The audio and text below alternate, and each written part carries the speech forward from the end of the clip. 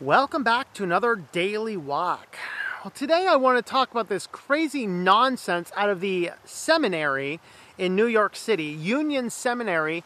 They apparently had a class where their students would come in and confess all of their sins to the plants. All in the name of protecting the environment. And it kind of brings us down to this point. I talked about this the other day on one of the live shows where we looked at this worship of the environmentalism. We looked at this climate change stuff and all of these people that are just turning the climate change into the thing to be focused on.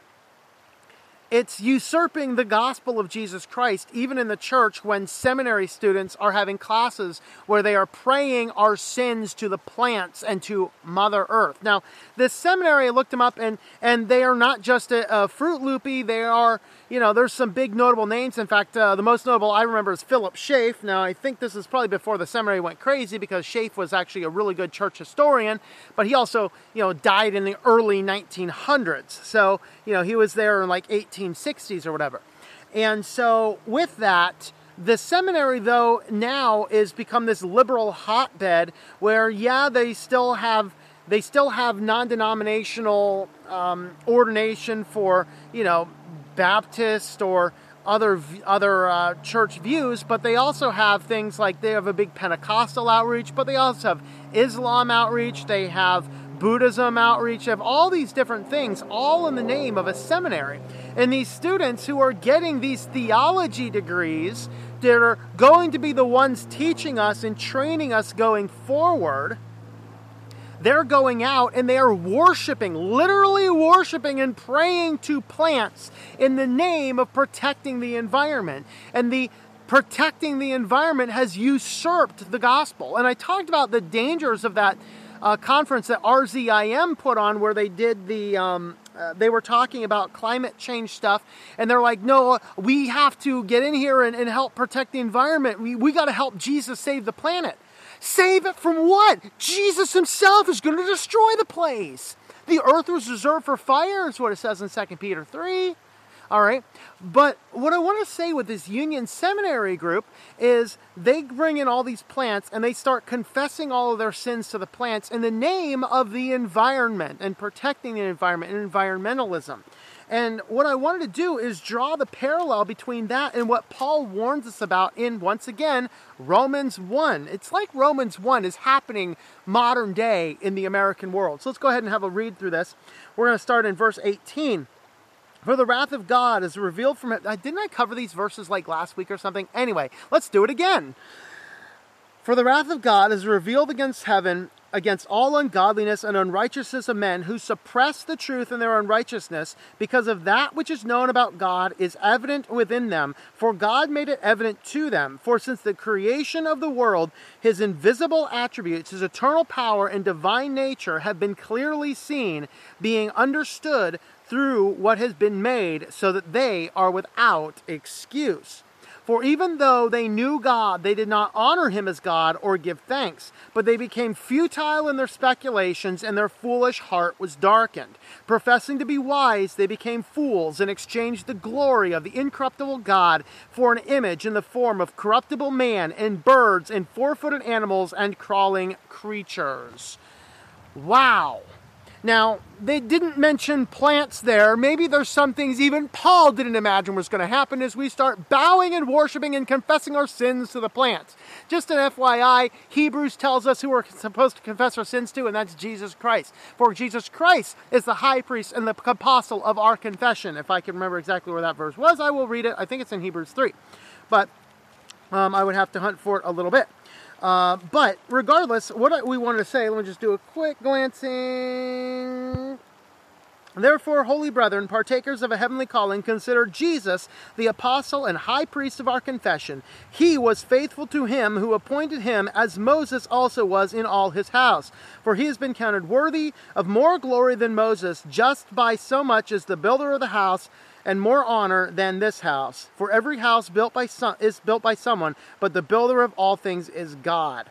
All right, it was Jesus Christ as the high priest and the apostle of our confession. I'm sorry, I'm standing in this field. I got some clear weed down here. There's a raspberry bush. There's some goldenrod over here.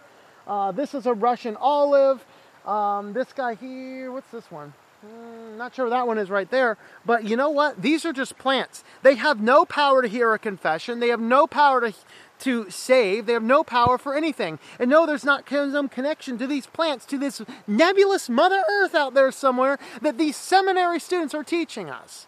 And this is why I have no interest in going to a seminary. Some people say, man, you should go to a seminary, be a pastor. Why? I'd lose too much of my education about the Bible.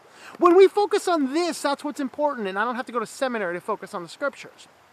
So, this verse here, what Paul's talking about. So, this is a verse that appeals to what is called the natural revelation in theology. Yeah, see, I don't need to go to seminary for this. So, the wrath of God is revealed from heaven against all ungodliness and unrighteousness of men who suppress the truth and unrighteousness.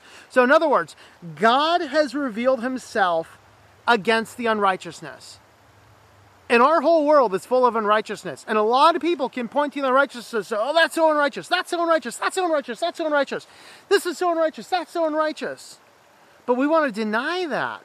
We want to deny that thing inside of us. This is one of the strongest arguments C.S. Lewis made in Mere Christianity for the existence of a God. This is what finally caused him to completely believe that there was a God. Is because he could not get away from this idea that there is a moral lawgiver, that somebody out there is morally there. Otherwise, there is no real right and wrong. Is right and wrong defined by our society? No, right and wrong is defined by the morality stamped in our heart. God says this in Joel, the book of Joel. Your law have I written on your heart. Sorry, I can't remember where that verse is. If I think of it, I'll throw it down there in the comments there, whatever. All right, so he continues on. Because of that which is known about God is evident within them, for God made it evident to them. In other words, this alludes to that same verse there in Joel, right? The same verse there. The law of God is written on our hearts. God has placed it within us. It has become evident, but we have actively suppressed it. For since the creation of the world, his invisible attributes, his eternal power and divine nature have been clearly seen, being understood through what has been made, so that they are without excuse. And that is the verse about natural revelation. So natural revelation refers to that thing which is revealed by God through the creation of nature. These things that we see. For example, if you look at a tree, and there's some trees back behind me that are in view here. If you actually look at the trees and see how their branches grow, and you look at how there's actually a mathematical equivalency between when and how the branches grow. It's a mathematical formula. It is always consistent. Because there is a divine creator in the world who has ordered all things. Very fascinating. All of these things point to an ultimate creation. Now, natural revelation can never lead us to salvation in Christ. It's that supporting evidence that kind of says, well, okay, now that we look at that, that makes a lot of sense in what is in the scripture. So verse 21, for even though they knew God, they did not honor him as God or give thanks, but they became futile in their speculations and their foolish heart was darkened. Does that sound like people in our modern era? So they knew who God was, but they did not want to honor him as God. We want to seek God. This is what Paul says in Acts. I forget which verse is in Acts, but he's in Areopagus in Mars Hill. And he says, you guys are a very religious people. They're always seeking it. We're always seeking to manufacture gods. That's what he's saying here. So we're always seeking to manufacture gods, but we do not want to actually give honor to the true one real God. It says their foolish heart was darkened. Darkened in our foolish heart. Professing to become wise, they became fools. And that definitely describes a lot of people who want to openly reject God. And exchange the glory of the incorruptible God. So we're going to exchange the real, true God who gives us both natural and special revelation in place of what? In the form of a corruptible man, worshiping people, of birds, four-footed animals, and crawling creatures. And I will add the plants. Maybe there's some things even Paul didn't imagine. Like, all right, I can understand worshiping a cow. I can understand worshiping a snake. I can understand worshiping a person as a deity. No, people would never be as crazy as to worship a plant. But it's happening. Not only is it happening, but it's being taught in our seminaries. Because we are turning away from God.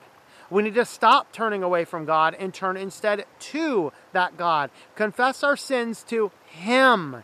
Recognize what our sins are. Look at what your sins are in your life. Confess those sins to Him, the God of the universe. And then when that actually occurs, you can accept the salvation that Jesus Christ has offered by dying on the cross for our sins as the only true way to heaven. John 14:6, I am the way and the truth and the life, and no one will come to the Father except through me. That is what is so critically important. No, the plant has no ability to save you. Just a thought. So let me know your thoughts on all this in the comments down below. Thank you for tuning in. Our Walk in Christ podcast is a listener-supported presentation. For more information about how you can help, check out ourwalkinchrist.com/support or our Patreon page at patreon.com/TomM.